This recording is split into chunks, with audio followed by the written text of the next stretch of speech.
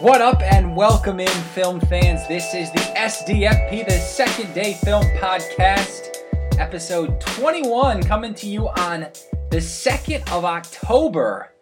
We are working our way into fall in West Michigan, joined by Champ. Champ, it's getting cool, man. And, you know, we're kind of been through this really low point with film, right? I mean, we all kind of agree, but we're kind of starting to creep into maybe a better season. Yeah, where's my coat at, though? Holy cow, it's getting chilly down here in Michigan. But yeah, so some films that have been kind of hit or miss at the theater, sort of a lull period in between, you know, the big summer blockbusters and sort of the big holiday releases that are coming down the pipe. That being said, I've been to the theater a couple times this month and throughout September, so I'm excited to talk about the films today. Yeah, me too. One film I've got my eye on for the future, really hoping we can do a pod on First Man, getting a ton of airtime right now on TV, a ton of publicity. That's something we're hoping for. But until then, before we have a big featured review, we're going to do Who's Watching What today. Champ, you've seen a few films recently. You're going to run down those. I've got a couple of, I've got a show, and I've also got a film we've already talked about a little bit, but something I hadn't seen. So I'm going to give my take on that. But before we do that, as always, we want to run down our ways to connect with us. And look, you know, this is something that's important to our pod. We always want people to add, like, email, give us their input, all that jazz. Yeah, we are the Second Day Film Podcast. You can find us on Facebook, on Twitter at Second Day Film, SoundCloud, iTunes. Just go ahead and search the Second Day Film Podcast. That'll be the easiest way to find us. Give us a rating, give us a review. Super important to sort of help people find the podcast. Hey, like I said, we're a small pod. It's a grassroots effort here. We're just a couple guys who really love movies and television, and we want to connect with more people that also, have a love for film and the magic of cinema. So the more people that like us on social media and share the page and whatnot, it gives us more of an opportunity to do so. Yeah, and if you're a long-time listener, relatively speaking, our 7-month-long podcast, and you're not sure where Sam is, well, the popcorn correspondent, he's moved back up north. We still hope to have him on kind of a guest appearance basis, but it's going to be tough for him to be on regularly. Yeah, and also, hey, we're always down to we were just actually talking before we came on air here that we were, looking into the idea of having guests or maybe even a possible co-host down the future. So if you love movies and you think you might have something to offer, reach out to us. We'll get you on the podcast. We're always down to have a new voice and a new opinion, as long as you want to take it seriously and provide some interesting commentary. We'd love to have you. Absolutely. All right, so let's dive right in. We'll start with you, Champ, because you've got three things you want to talk about. I've got two. So kick us off with what you want to talk about first. So, the first movie I want to talk about is one I went and saw a couple weeks ago on the second day of the week, Tuesday. Took a little solo venture down to Celebration Cinema South after one of my softball games, and I saw the film A Simple Favor. This movie is directed by Paul Feig, but the plot summary on IMDb: a woman seeks to uncover the truth behind the disappearance of her best friend. This film stars Anna Kendrick, Blake Lively, and Henry Golding. There's a couple other side characters in there. But like I said, Paul Feig, in addition to working in this sort of thriller genre, has a long history of working with female actresses in films like Bridesmaids, Spy, The Heat are a few that I can think of. And if nothing else, I think he really knows how to connect with actresses and get the best out of them. Of course, he's helped in this film by having two of the most likable actresses working in Hollywood today in Anna Kendrick and Blake Lively. And I really think that's one of the film's strengths. Hugely popular. Of course, both huge names right now, with huge fan bases, huge social media followings. They're two charismatic females, and in this movie, I'm going to use a term I've used before, they are infinitely watchable. Blake Lively is a personal favorite of mine, and I know I'm not alone, waving that flag. But I know the popcorn correspondent, who's not here, has a big thing for Anna Kendrick. So it's too bad he's not here to sort of, defend her honor. Yes, defend her honor. Me and Evan maintain that she's more, cute than sexy. But Sam, if you're listening, right. Well, I'm looking at the. I'm not gonna lie. I'm looking at the title poster or the film poster here. She's looking like she's trying to be less cute and more of something else. Well, so That is a good point, Evan. It's funny you say that because, neither of them is really going out of their comfort zone in this movie. Anna Kendrick plays sort of the nerdy, awkward, mommy blogger type, and Blake Lively is a sort of sexy, mysterious, crude PR executive from the city. But they really do play up on the sex appeal of both actresses in this movie. There's sex scenes involving both of them. They're in sexy dresses throughout it. They definitely manipulate the men in their lives in a certain way by using their sex appeal. But their performances are really what carries this. It's a really fun movie to watch. And the sort of sex appeal and all that helps tell the story. It's a story where we don't really know what's going on the whole time. There's lots of dark humor throughout it where there's something tragic that might be going on screen, but it's actually funny. I think it's almost like a satire and a commentary on marriage and family life and sort of dynamics between adults.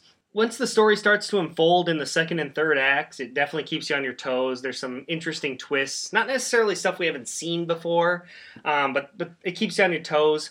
I think some things that happen are a little bit too convenient, things that sort of work out. I don't want to give it away, but it's a little bit too easy, and it doesn't really come together logically, but it's still entertaining as it's doing it.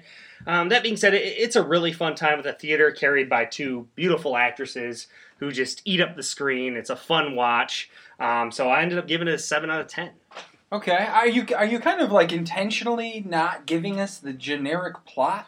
Because I don't really... What is it about? What are they two characters connected for? Is it something where you'd rather... No, it's in the trailer. So basically, okay. Anna Kendrick is this sort of mommy blogger, and they meet through their kids. Their two kids are friends. Okay. And so they meet picking them up from school one day, and then Blake Lively, we find out, is like this sort of rich, crude executive from the city who has this job, and then suddenly she just disappears. Okay. And so the rest of the movie sort of deals with Anna Kendrick and Henry Golding, who plays Blake Lively's husband, sort of trying to figure out what happened to her, and there's a whole mystery, and there's twists and turns from there. I can't really go into it too much more other than that, but basically these two meet through a chance meeting, they become friends, and the story goes from there. Okay. I always like a mystery. That's my favorite genre. So, maybe that's something to check out. Firmly in the thriller genre, but I do, like I said, I do think there's some sort of dark humor and satire in there as well. All right. Well, hey, I'm gonna go back more than 10 years for a show I just started watching again. Jumping in the Wayback Machine. Yeah. So I first started watching this television series in college. My roommate, one of my freshman year roommates, had the full box set. College. Yeah. So I watched all 4 seasons of this. And then, not long after that, after the ascension of Netflix, I rewatched it again. But for some reason, I stumbled upon it on Comcast Xfinity On Demand. And I thought, man, it's been a while. I can't really remember how everything went down. College. So for the third time, I am watching Heroes. This is an NBC series. And, it's funny that I've seen it 3 times, and yet there's so much of it that I don't remember. I'm about halfway through the first season right now in my third watch. And I wanted to mention this because I think a lot of people have seen this series. Very, very popular NBC show. Came out in 2006 and had a 4-year runtime. So 06 to like 09, right when we were in college. If I'm getting that time correct, let me just double check there. Because that would have been right about when I was in school. And so I'm about I'm about halfway through the first season in my third rewatch, and, I gotta say that the first season, I love this show. It's awesome. The way you kind of gradually meet these different characters who have such different lives and live all across the U.S. and the country, for that matter, and the unique superpowers that you slowly kind of gradually learn about. And also how they intertwine and cross paths pretty quickly along the way. I just love that. You've got the guy who can fly, and you've got the guy who can read minds, but you've also got a character who can basically, take powers from other people he's around. You've got a character who, when he's high, he can paint the future. Like, it's more complex, and that benefits the plot here than just, like, really generic superpowers. And I also think it's fun watching it again because you know how certain characters are connected before it's actually revealed in the series. So I'm really enjoying it. The big knock and I haven't gotten there yet. If my memory serves me correctly, is that after season 1 and season 2, the show starts to go downhill and fast. If I remember right, the 3rd and 4th seasons really start to lose some of the main characters that you care about, and they start to introduce you to others. I remember like a traveling circus in the 4th season, weird shit, that you just don't really dive into or invest in, and the story gets really convoluted. So I'm gonna do it. I'm gonna go through and watch all 4 seasons again. I'm loving the first one, and we'll see how it goes. But that's kind of my memory of it. What do you remember from watching? I remember that I loved the first season and the rest of it was trash. So, gee, Evan, not enough on Netflix and Amazon Prime and Hulu, right? And, on HBO. Not enough stuff to watch these days that you got to rehash this somewhat mediocre series on NBC, because I remember really liking the first season and then just struggling to get through the rest of it. It really was pretty unmemorable, if I remember correctly, because I remember it sort of got into the sort of habit of rehashing timelines and rehashing character circles and just plot lines over and over again without actually getting anywhere.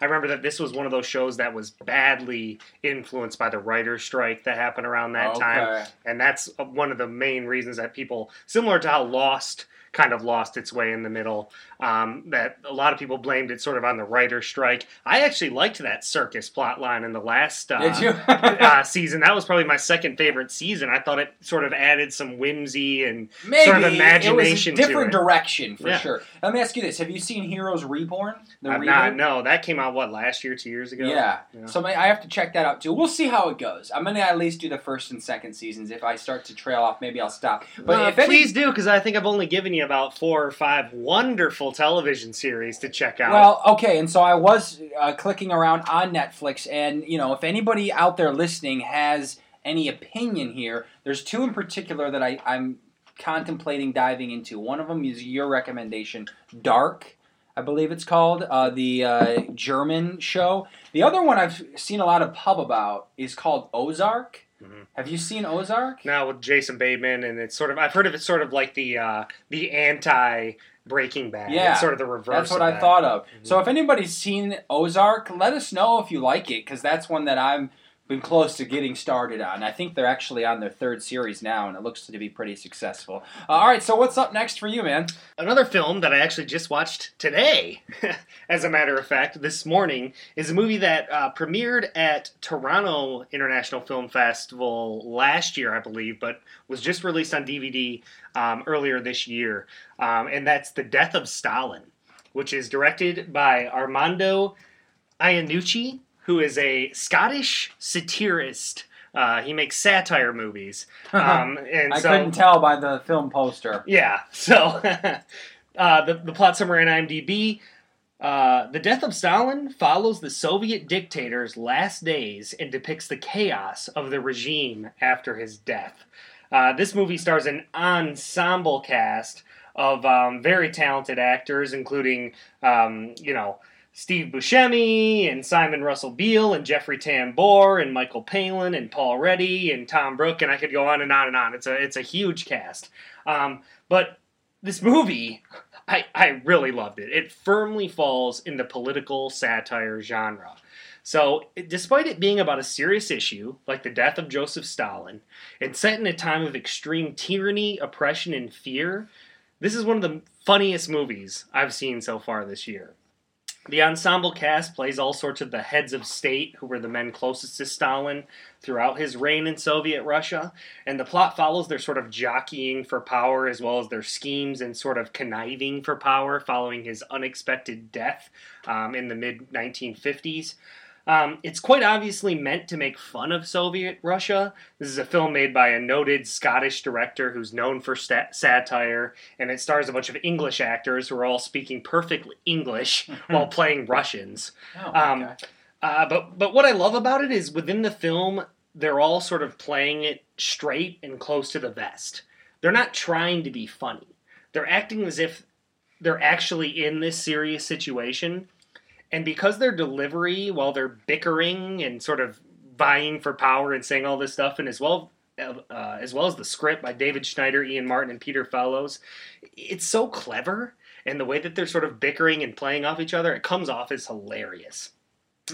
Again, it's important to emphasize that nothing that's happening on screen is actually funny, as in terms of like the events that they're depicting. You know, there's literally the Soviets rounding up people and murdering them. You know, there's people talking about the death lists and the enemy lists, and there's so many lists that everyone's confused who's on what list, and everyone's living in fear of ending up on a list. There's one scene in particular towards the beginning where the head of the secret police gets one of these enemy lists from Stalin. He casually walks downstairs and gives out orders like, kill this man and his wife, do the man first, make sure she watches. Hands up another one, kill him, take him to the church, leave him on the pulpit. And he's just going down the line and saying this. So what he's saying is actually like really... terrible, and it was a real event that happened in Soviet Russia, but because of the delivery and how we know that the filmmaker is making fun of this was actually a real thing, it's a sort of strange comedy dynamic to it. It's a satire. The performances are great throughout, you know, it's just really witty, it's really clever. There's this sort of boisterous, satiric Russian Red Army music whenever a major character comes on the screen, and then it will actually come up in writing on the screen as to who that person is and where they fit within the sort of cabinet and the committee. It's just so explicitly satirical that it's hilarious. You know, I had a really, really good time watching the movie. And it made me want to watch every other thing Iannucci has done, because I think that he's clearly got a grasp, and he seems like he's a master of doing something like this. And even though it's sort of like dark humor and satirical, I think he does a good job of not making light of the tragedies that occurred in Stalin's Russia. Obviously, this was, you know, a lot of people think that the Americans should have turned the tanks around right after taking down Hitler and taking down Stalin. So this is obviously serious events that occurred, but this film does a good job of sort of providing a sort of light look at it while still providing respect to it. I gave it an 8 out of 10, and I slid it in as my number 7 movie so far this year. So I really enjoyed The Death of Stalin. So some, I guess, actors, filmmakers, show creators have made like a living off of being offensive, right? Sacha Baron Cohen, that's his living. The creators of South Park, the whole show is based on being offensive. Is it offensive in that way? See, so if you ask someone from Russia that, they'd probably say yes. This movie was actually banned in Russia and several other of the sort of, you know, Eastern European, you know, countries. So they would say yes, but, you know, this is from an allied perspective, if you will. You know, so I don't think it is. I think maybe, of course, it's somewhat offensive in making fun of the Soviet Russian government at the time, because, you know, they were tyrants. Let's be real. They murdered millions of their own people. So I don't know if you, from our perspective, if you could necessarily say that they're being offensive. Yeah. I think that they are trying to do a service and show how he's trying to characterize. I wouldn't put it, let me say it like this. I wouldn't put him on the level of Sacha Baron Cohen or South Park. It's not that kind of satire. It's more of you know, he's showing that these guys that are in this room making these decisions, he's trying to characterize them and make them sort of likable in a way as they bicker and banter, but he's still showing the negative and horrific consequences of their actions on the normal people. So it is a serious subject matter still, but I think he's just trying to, you know, it's a satire. He's providing context to what these guys maybe were like in a crazy way. Is he suggesting that they don't realize how horrible they were? I think no. I think they do realize how horrible. Because that's a tough balance to have something and say, I appreciate how awful this was for history and for a group of people, but I'm also going to like make it funny. That's a challenge. Oh, it is, and that's why I appreciate this movie so much, because I think he nailed that sort of dynamic really well. I mean, it really just shows that these guys, you know, he's trying to characterize these guys who are clearly, you know, in positions of power that do whatever they want, and then there's the sort of infighting and bickering. It's just a clever movie. It's really well done. The acting is wonderful. I just think it really needs to be watched by, you know, a lot of people. I think it's a movie that not enough people have seen. So that's The Death of Stalin. All right, well, next up for me, so full disclosure here, if you've listened to the pod, you know our apartment flooded. We've been super busy, and football season started, so my watching has been less than it has been. And so you're going to be disappointed to know the film that I went and saw in theaters last is one you've already talked about. But at your request, I went and saw Mission Impossible Fallout before it left theaters. Oh, thank God! I urged you to do that several times. I know. I went solo one day, had my bucket of popcorn ready to rock, and as you had suggested, seeing the other films in the series, because this is the 5th, I believe, it didn't matter. And you were right, save for the main villain, who there's a bit of a backstory that you don't know about. Other than that, though, you didn't really need to know much. I did take note in some research that a couple of the side characters were all 5 films. Particularly the big black guy. He's been in all of them. Luther Stickle, played by Ving Rhames. Yeah, so really cool to see, some of those characters, to find out that some of them have been there through the whole 5 films. Simon Pegg as well is another one that's been sort of a mainstay. It's spanned 25 years now, maybe 30. 1999, I think. Yeah, the first one. So 20 at least. This was just an incredible action film, right? You said it. I'm not going to say much you haven't already said, but in terms of just strictly action-adventure film, it's hard to beat this one. The story was, in my opinion, good, not great. Maybe not having some more of the backstory maybe lessened it for me. I thought it was okay. It was kind of generic in some degree, but it was more than sufficient as a vehicle for just what was an incredible string of action sequences. The hand-to-hand combat in this is so good. You get a huge appreciation for Tom Cruise because and you can tell that he, in most of these scenes, is not using a stunt double. You can just tell. It's too realistic, and that's what we know. We've read that, we've heard that, we know that. Huge props for him. The chase scene seems to last forever, but never loses its suspense. Before that, the skydiving scene, really cool. At the end of the film, the climax is amazing. The helicopter scene, what a rush. And this is my favorite thing about this film. And as a non-Mission Impossible enthusiast, I don't have the background to this, but I wouldn't be surprised if this was a common theme throughout these films. The best part is how Ethan Hunt and the rest of his team are able to just cleverly work their way out of situations. They escape these really dangerous situations. They outsmart the villains. It's just awesome each time that happens. And there were multiple times in this film where I kind of laughed when you see how they pulled something off. I won't give more because I don't want to ruin it, but it was just clever and fun and a ton of action. I ended up giving it an 8 out of 10. Well, yeah, you can go back and listen to our full review of Mission Impossible Fallout. Me and Sam, I believe, we talked about it. Oh, it was us too. Okay, yeah. So, we have I got into my thoughts at length, so I won't rehash that. But yeah, just a great popcorn flick, summer at the movies. Really gives you an appreciation for what a great action movie can be. So yeah, I believe it's still sitting at number 1 in my top. Really? Right now. So wow. Of course, the Oscar sort of contenders haven't come out yet, and there's still some movies I'm looking forward to this year. So we'll see how it sort of fares when we come to the rest of it. But I think it's safe to say that it's firmly going to end up in my top 10 movies of the year. So yeah, that's Mission Impossible Fallout. It's the latest movie in the Mission Impossible franchise. All right, man. So last but not least, your third film for today's pod. So I saved the best for last as far as we're concerned here in the great state of Michigan. This is a movie that sort of hits close to home. It's what I saw last week on Tuesday. It's called White Boy Rick. This movie is directed by Jan de Mange. I'm not sure if that is the exact correct pronunciation, but we'll go with it. This is the story of teenager Richard Wershey Jr., who became an undercover informant for the FBI during the 1980s and was ultimately arrested for drug trafficking and sentenced in life to prison. That's the plot summary from IMDb. This film takes place in 1980s Detroit.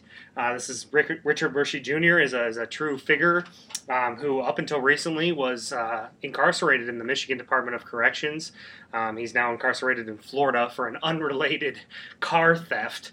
Way to go, dude. Yeah. So, jeez. So like I said, this movie's set in 1980s Detroit. within the poor, downtrodden, poverty-stricken, pre-revitalization movement Detroit is on full display in this. There's lots of shots of abandoned, dilapidated buildings and overgrown parking lots. Yeah. Most of the story takes place on the east side of Detroit in a sort of what I guess was once a middle-class neighborhood, but it's definitely fallen on some hard times by the time this movie takes place. Where everyone sort of it's a neighborhood where everyone sort of lives in close quarters and has to deal with each other's shit all the time. You know, everyone knows where the hookers are. Everyone knows where to find the drug dealers. This movie stars Matthew McConaughey. He plays Richard Wersey Sr. and Rich Wersey Jr., aka White Boy Rick, is played by Richie Merritt, who is somewhat of a newcomer as far as I'm concerned, but he does a good job in this. Belle Powley, Jennifer Jason Leigh, Brian Tyree Henry, Rory Cochrane, R.J. Ryder, Piper Laurie, Bruce Dern, they're all in supporting roles in this film. I think what it does well is that it really hits the setting of Detroit in the 1980s dead on. It wasn't a really great place in a lot of areas. The settings, there's a lot takes place in like a roller skating rink, which from what I hear is a place where people used to hang out in 1980s Detroit. I think the performances are really solid, especially Matthew McConaughey and Richie Merritt, who I mentioned. Their relationship and interactions are sort of really what carries the story. McConaughey does a good job showing, the conflicted nature of being a poor father.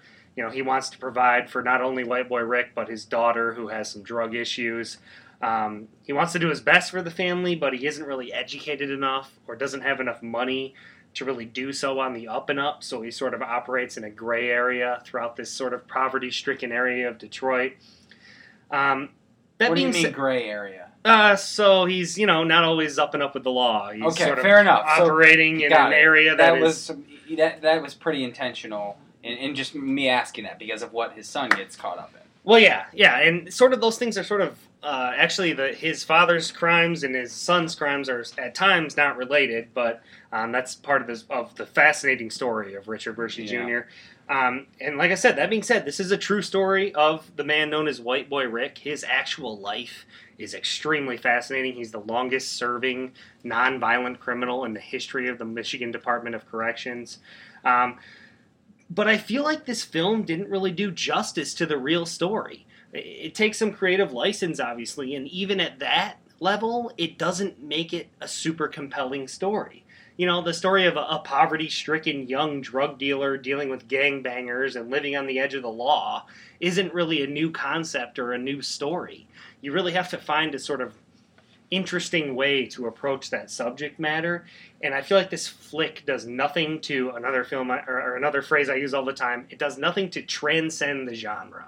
It's just sort of there, and a straightforward telling of a guy who's had a rough life and lived in a rough neighborhood and made some questionable decisions. And I was really just hoping for a little bit more within this story. I mean, I would have liked to have seen more of his actual incarceration, maybe. Maybe you take sort of a non-linear approach to the story. I just would have liked to have seen a little bit more done. And this director, while obviously talented enough to land a fairly big movie with fairly big movie stars, I haven't really heard of him in much else. And I think maybe if there was a more talented, well-known hand, maybe, attacking this subject matter, we would have gotten something a little bit more imaginative. With that being said, it was interesting enough, and the performances were good enough, and it's obviously hits home close to home here in Michigan. So I still gave it a 6 out of 10. 2 questions I have about White Boy Rick, and it sounds like the film didn't address him. I mean, 2, I think of the and look, I'll be honest, full disclosure, I don't know the full history, and I think that. Right, there's some questions about what the full history is. He claims his life went a certain way, and maybe that's not all founded. But anyway, my 2 questions are, how did it go down? Where the FBI he claims the FBI discarded him, and he was forced into a life of selling drugs. Did that really go down that way? And if so, is there any blame placed on the authorities, federal authorities, who did so? And secondly, why was he in prison for so long for a drug charge? Well, to answer your second question, in Michigan, when you possess, at least it used to be, state law said that if you possess more than 8 kilograms of cocaine, which he did, he had well over that, Yeah. it's an automatic life sentence. That was a Michigan Okay. law, which may seem harsh, but you have to realize the 1980s was the height of the Yep, crack. I got it. The war on drugs. Nancy Reagan was in the White House talking about drugs are bad, they're going to kill you, we got to get them off our streets. Yeah. I mean, there was no tolerance for this kind of stuff back then. So that's why he was in for so long. To answer your second question, that's obviously, again, a gray area. The only people who really know how he got involved as an informant for the FBI is the FBI, and they're obviously quite notorious for being the FBI and being quite secretive in what they do. So despite what came out in the court of law, and it's a he said she said, and when it not a he said she said, but a he said they said, and when it's the FBI versus some poor drug dealer who has been caught with drugs while not working with the FBI, you can imagine which side the Michigan court system is gonna err on. So there is a lot of unknown, but at the same time, he was he was working for the feds at one point, and that is known. That's established. The FBI acknowledges that yes, okay. he was working for the government, but he also got back in it for his own personal gain. Yeah. And so that's what led to him having more problems down the line. And he's obviously, I mentioned the other Florida case, which is non-related.